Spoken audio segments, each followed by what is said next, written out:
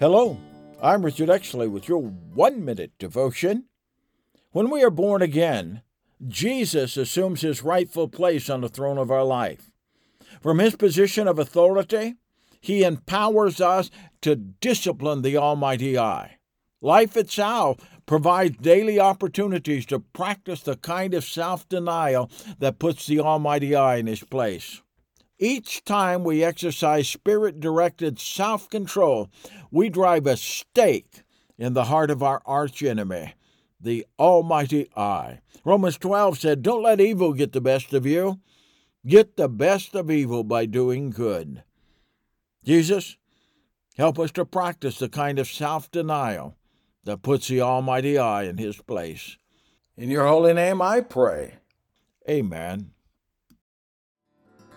If you would like to connect more with Pastor Richard Exley, please go to the website richardexleyministriesandbooks.com.